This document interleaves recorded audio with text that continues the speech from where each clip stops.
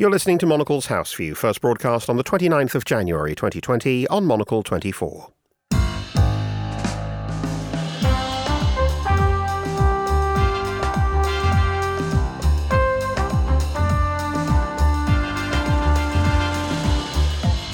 This is Monocle's House View. Coming up today, I don't think Trump really cares whether this is going to be accepted or not. It is pure election politics. My guests Oscar Guardiola-Rivera and Robert Fox will explore Donald Trump's Middle East peace plan and whether it has any chance of success. And are we really surprised at the new survey that points to a widespread dissatisfaction with democracy? We'll also ask why the head of the UK's public broadcaster is saying interviewers should be going easier on politicians. Plus, the British Fashion Council has estimated that a no-deal exit, switching from EU to World Trade Organisation rules, would cost the UK fashion industry between 850 million and 900 million euros annually. The latest opinion from our editorial floor. I'm Paul Osbourne. Monocle's House View starts now.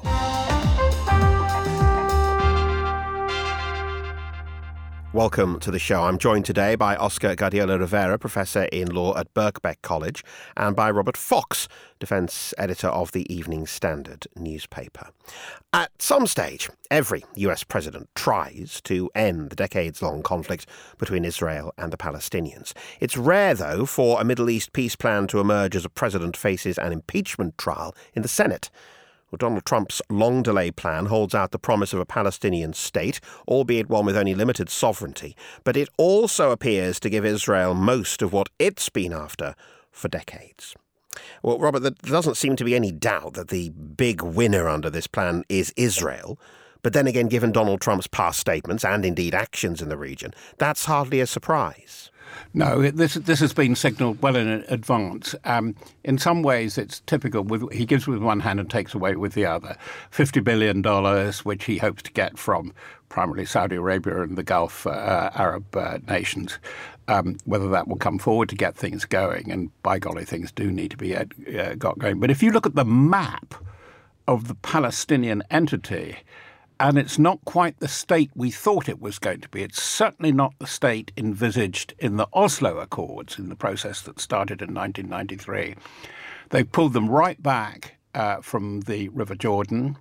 The guarantee for security for Israel is, yes, occupation of the Jordan Valley and of more or less, all but a very few outliers, of all the Jewish settlements in occupied territory. They now become sovereign Israel territory. And that's a thing, by the way, that Netanyahu's really going to bite on.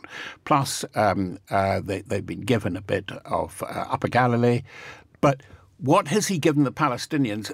Blobs all over the place. Two very curious entities, which would probably prove very quickly unviable if they were ever realized. Two large blobs on the Egyptian border. I don't think Trump really cares whether this is going to be accepted or not. It is pure election politics. First of all, who is he playing to in his own base? And he is playing to a very strong constituency there. And he thought on the way he might help his old mate, Benjamin Netanyahu, who's up for re-election, but he's going to be indicted. He is being indicted. Covered his bets because he had the leader of the opposition over to say, well, what do you think about that?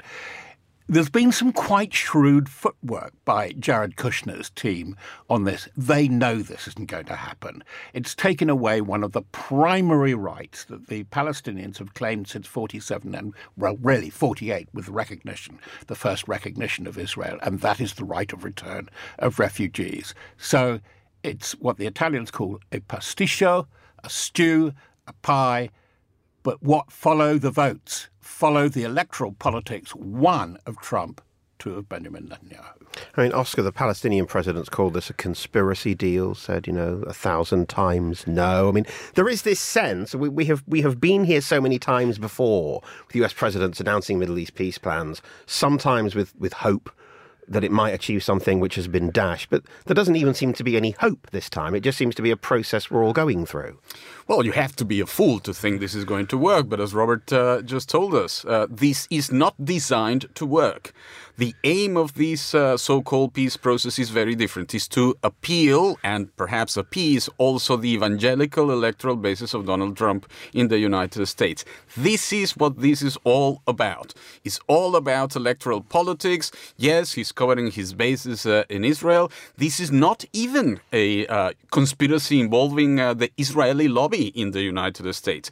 This is purely, appealing to the evangelical electoral basis. Trump is worried. Trump is worried because Sanders is beginning to rise up in the polls, and he's worried that the indictment against him might gain some traction. So he's trying to make sure that his evangelical basis, which is the only grassroots basis that the Trump and GOP project has in the United States, buys into this idea that we're now back to the historical / biblical, contours of the Israeli territory. But of course, this has nothing to do with the Oslo Accords. It has nothing to do with international law. It makes a mockery of international law. And in fact, as many have observed, if put into place, it would mean some sort of apartheid-like entity, as Robert also put it so well. Robert. Fully implemented, I absolutely agree with Oscar. It could be a big risk for Israel because if you're going to occupy, I'm not going to go through the shopping list again, but particularly the Jordan Valley and Upper Galilee, then you're going willy-nilly to get a lot more Arabs in, and international opinion throughout the region, as well as at the UN, will not allow those to be deprived of citizenship and votes. So there is a risk there. The other thing that expect Saudi Arabia and the Gulf Cooperation Council as an entity to buy into this is simply whistling in the wind. They will not buy into anything like Hamas, which has associations. They have to do deals in Gaza with Islamic Jihad, and it has a link to Hezbollah. It's a no, no, no, no. And they see the more paranoid in those regimes. I mean, the Arab Alliance see the hand of the Muslim Brotherhood, real or not, but they perceive it to be absolutely everywhere. Can I quickly mention? I absolutely agree. I think it's fascinating the swing vote of the evangelicals. Let's spell it out. The element that Trump and Jared Kushner really understand in this, and they've got a strong presence in their own administration for this, is Christian Zionists. They, like the Jews, it's the first coming of the Messiah in Judaism. It's the second coming of the Messiah for the Christian Zionists. Oddly, although we speak English, we are divided, as Oscar Wilde said, by a common language and a common political language between Britain and the British-speaking English-speaking world and America, because this is so strong in America, and you have two powerful exponents, as I said, Vice President Mike Pence and Mike Pompeo, the Secretary of State. They really do believe it, and they use the language of that. And Trump is acutely attuned to his base, and he's not going to insult or offend these if he can possibly avoid it, and he's avoided it very well up to now. Robert Fox and Oscar Guardiola-Rivera, and we'll be back in just a moment. First, though, here's Monocle's Daniel Bate with some of the other stories we've been following today. Thank you, Paul. Hundreds of foreign nationals have been evacuated from the center of the coronavirus outbreak in China. Australia has announced plans to quarantine its 600 returning citizens on Christmas Island, which lies some 2,000 kilometers off the mainland. Hundreds of UK citizens will also be placed in quarantine. Researchers at the University of Cambridge University have found that dissatisfaction with democracy within developed countries is at its highest level in almost a quarter of a century. The findings are based on the analysis of 4 million people across the world, and we'll hear more on that in a moment. And the Monocle Minute reports on a new logo installation at London's Coal Drops Yards. House of Dots, which is the brainchild of designer Camille Walala, has been assembled using about 2 million Lego tiles and the help of 180 children. You can find out more about this project by signing up to our daily digest at monocle.com/minute. Those are some of the headlines we're following. Now, back to you, Paul. Daniel, thank you. This is Monocle's House View. I'm Paul Osbourne. With me, Oscar Guardiola-Rivera and Robert Fox. Now, is anyone really surprised by a survey that reports public dissatisfaction with democracy is at an all-time high? Researchers from Cambridge University have analysed the views of more than 4 million people over a period of 25 years. Overall, close to 60% of them saying they are dissatisfied with democracy, which is the highest level on record. Well, that's the problem with this report and, this argument. We're no longer surprised because we hear in exactly the same tune. It has become a mantra. And may I dare to say, a mantra with very little evidence. Yes, the report, as, it happens with plenty of academic studies nowadays, look at reality through the lenses of some polls and statistics and so on and so forth.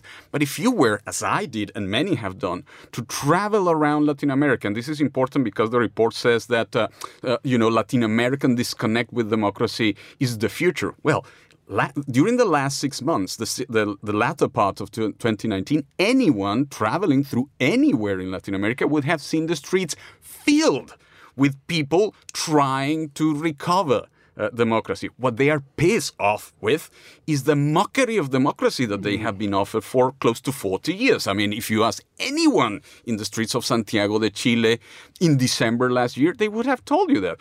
What democracy? We have never had proper democracy. This so-called democracy transition and so on and so forth is just huge inequality. That's what it has meant to people. So people, of course, unsurprisingly, express themselves against that mockery of democracy.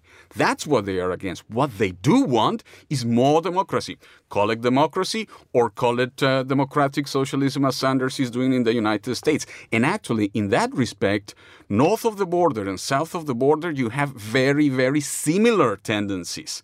And that is what is very interesting. A fired-up basis, fired-up grassroots, trying to find other ways, perhaps not the usual institutional ways, to express their desire for democracy, because the institutional ways, the legal ways, have been kidnapped by a very, very minoritarian elite. I mean, Robert, there is an argument, isn't there? And I think Oscar was making this here, that it's not the concept of democracy that people are alienated by, it's the practitioners. It's the behaviour and actions of the practitioners. And actually, Donald Trump, Brexit, for example, have stirred up levels of public engagement in politics that you haven't seen for years in terms of the number of political arguments around dinner tables in Britain, or people joining protest movements or signing up to campaigns in the United States. So for a population that is alienated by democracy, they seem to be more involved in it. I couldn't agree with you more. I think that's a very, very fair summary. What has happened, though, is politics, not democracy, because what has coloured this attitude, this academic attitude? By the way, I agree with Oscar. Reporters would not take the same view. It is a many-splendid thing, democracy, and it is very, very different. It doesn't necessarily have to mean parliaments, presidents and parties. That's the problem. There's a huge problem with parties. To take America and Britain and even France, and to an extent Italy, Germany, the Netherlands, of whom I have some more than a passing acquaintance, the cultish nature of party politics means the parties are beginning to consume themselves rather than get on with the new agenda that they have to deal with. What I think this report, and by the way, it is staggeringly unoriginal and it is staggeringly out of date already, on detail. But what it does tap into is what came up in a Pew report last year on the same thing. It's about optimism and pessimism. And the two drivers of pessimism are the light that failed, in the title of a great book by Krastev and Holmes, in that the promise of a new dawn, a new consensus after the end of the Cold War, that we were going to go into a new consensus of liberal democracy which would pervade the world. By the way, that is the thesis of Francis Fukuyama in The End of History. He doesn't say history has come to an end, but there is a tendency, and this will drive globalization. There's pessimism about globalization. There's pessimism because we're getting older, we're getting tireder, and in the advanced countries, and we're using up the resources of bountiful nature. Climate change is a huge driver for scepticism about politics. And in the UK, and I just been in Italy talking to very ingenious business. Business is way ahead of politics on what innovations have to come with climate change, that you have to go to a different democratic model. And I predict when the Boris Johnson dream collapses in the UK, and I give it the very outward 2 to 2.5 years, we will go to community politics to discuss the aspects of climate environmental change which are now really beginning to hit us. It isn't just glaciers in Antarctica, which are hugely important, but it's floodplains, weird weather, storms, villages on the coast falling into the sea, and who is going to do anything about it? And certainly the party politics isn't going to do anything about it, and that's where we're going. This is very interesting. It's very interesting what Robert just said there. You know, if Latin America or the Americas as a whole are showing us a way to the future, is because people there are going back to the community and communitarian basis of politics. You know, take for example the politicians that are firing at people in the United States, the Alexandria Ocasio-Cortezes. Those people were discovered and or helped by grassroots organizations such as Justice Democrats. The same happens in Latin America. You see loads of grassroots organizations, the people who were in the streets in Colombia cities late last year. And this is why this report is so outdated. It's as if these academics do not go out there. And if you go out there and you talk to these people, they'll tell you, well, what we want is to make our streets deliberative. So they're actually institutionally creative, but they're taking that creativity back to the community. And that's the future of politics. And that's going to happen in the United Kingdom as well. Robert was very generous. He gave Johnson's dream 2 years. I think, you know, this year, at the end of this year, we'll see how it begins to collapse. And at that point, they're going to try to give us more emotional victories. Oh, we're taking control back from Brussels. But people are not going to fall for that for too long, particularly young people. And young people in this country are fired up. They are now perhaps, a bit disenchanted with the fact that their dream, did not materialize. But they are the future of politics. This is something that the Labour Party, for instance, should remember before it makes yet another mistake after its electoral mistake. Look at Italy and you'll see, well, Salvini and those guys, well, they're already being sidelined. And look at... Salvini's losing. He's losing. And look at the popularity of Bolsonaro and the populist Ivan Duque in Colombia. Ivan Duque, 4%? What kind of popularity is that? That's what people are pissed off about. Those are the statistics that matter. Look at Bolsonaro, also falling like crazy. Macri is gone in Argentina. And look at what is happening in the United States. For the first time, there is the possibility. It might not be realized, but there is a possibility of democratic socialism, actually. Yeah, absolutely. That's politics of another kind. And that's what we journalists, academics, and so on, and writers need to be attuned to. Robert. Very quickly, a really contemporary figure. I mean, we're absolutely not only on the same page, on the same paragraph with Oscar in this. In the British Isles, who is the new contemporary leader? It's Leo Varadkar. Leo Varadkar couldn't be where he is but for community politics. And the complexion, the social and political complexion of Ireland has absolutely been radicalised by the pressure of community town hall politics. And one of the things that's playing in and out, and I think it's too tricky for just a simple, however extensive survey, a focus group can't play with. And what we're looking at, we were talking about the Boris Johnson dream and Trump and so on, is the relationship between social media and politics and representative politics. Which is the horse, to use an old-fashioned metaphor, and which is the cart? Because I think social media has shaped a terrific amount, quite insidiously, of the debate in UK lately. I think it's about to swing round the other way as we get to a new politics where, no, we want things done for people in communities. Well, one of the issues, of course, in that interplay between politicians and the public is the political interviews, the way they are perceived when they are being questioned by journalists. Should interviewers perhaps go easier on politicians? Because this seems to be the view of the soon-to-be former head of the BBC. Lord Hall, Tony Hall, the outgoing Director General, has said the corporation should reconsider its role in political discourse, specifically He questions the state of the political interview, the desire to catch out the politician, to force them into saying something that they regret. I mean, Robert, there is a gladiatorial sense to a lot of these big political interviews, but I'm sorry to look at you stone-faced because I do find this fascinating. I know Lord Hall very well, and I cut my teeth in the BBC all of 51 years ago. The fact is, you're right. It's become a Big Willie contest now, and people shouting at each other. And there are very good interviewers in the BBC, and I will actually name a name, Evan Davis.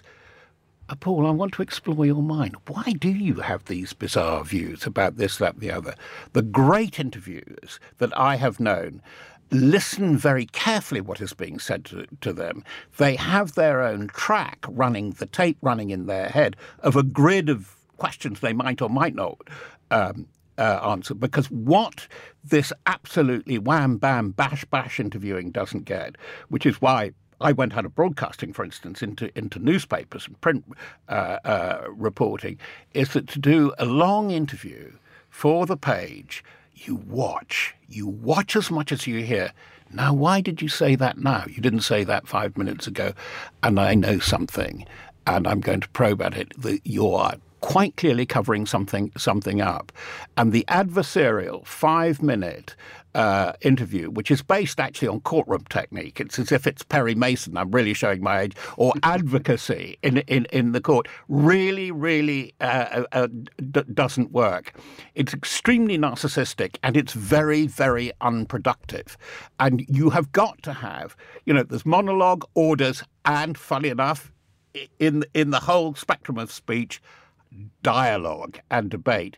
And that's where Tony Hall really does have a point, because the debate element of getting a synthesis of really finding out what happened is absent. The BBC went wrong, but others on the confessional.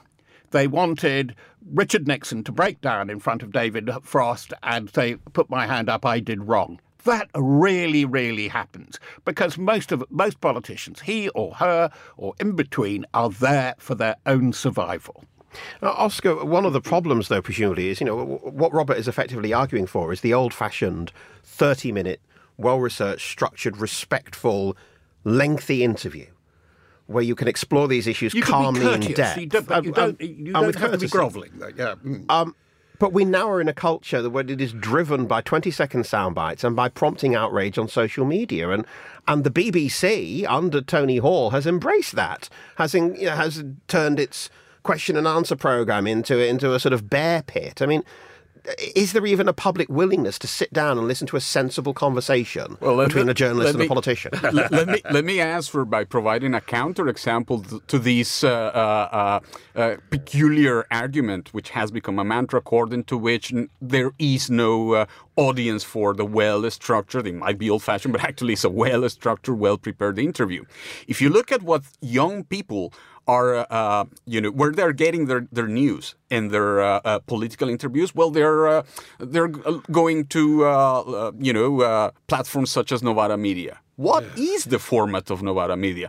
Well-structured, long interviews with, 1 hour, 2 hour, no sound bites, and you see the same in North America. Let me just name two names, two very good journalists who are doing their job very well in the Americas: Glenn Greenwald, Max Blumenthal.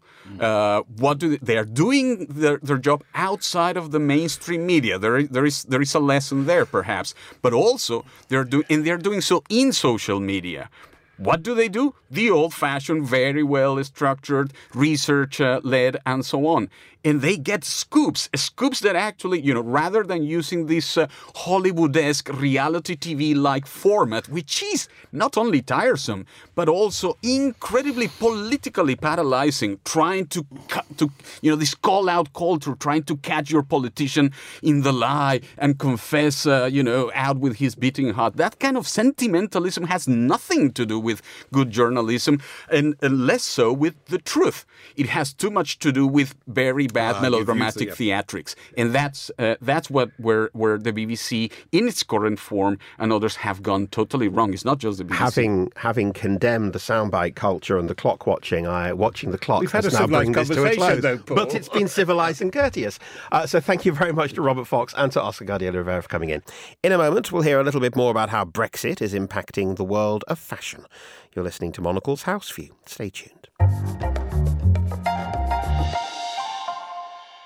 This is Monocle's House View. I'm Paul Osbourne. Finally today, Brexit week is upon us.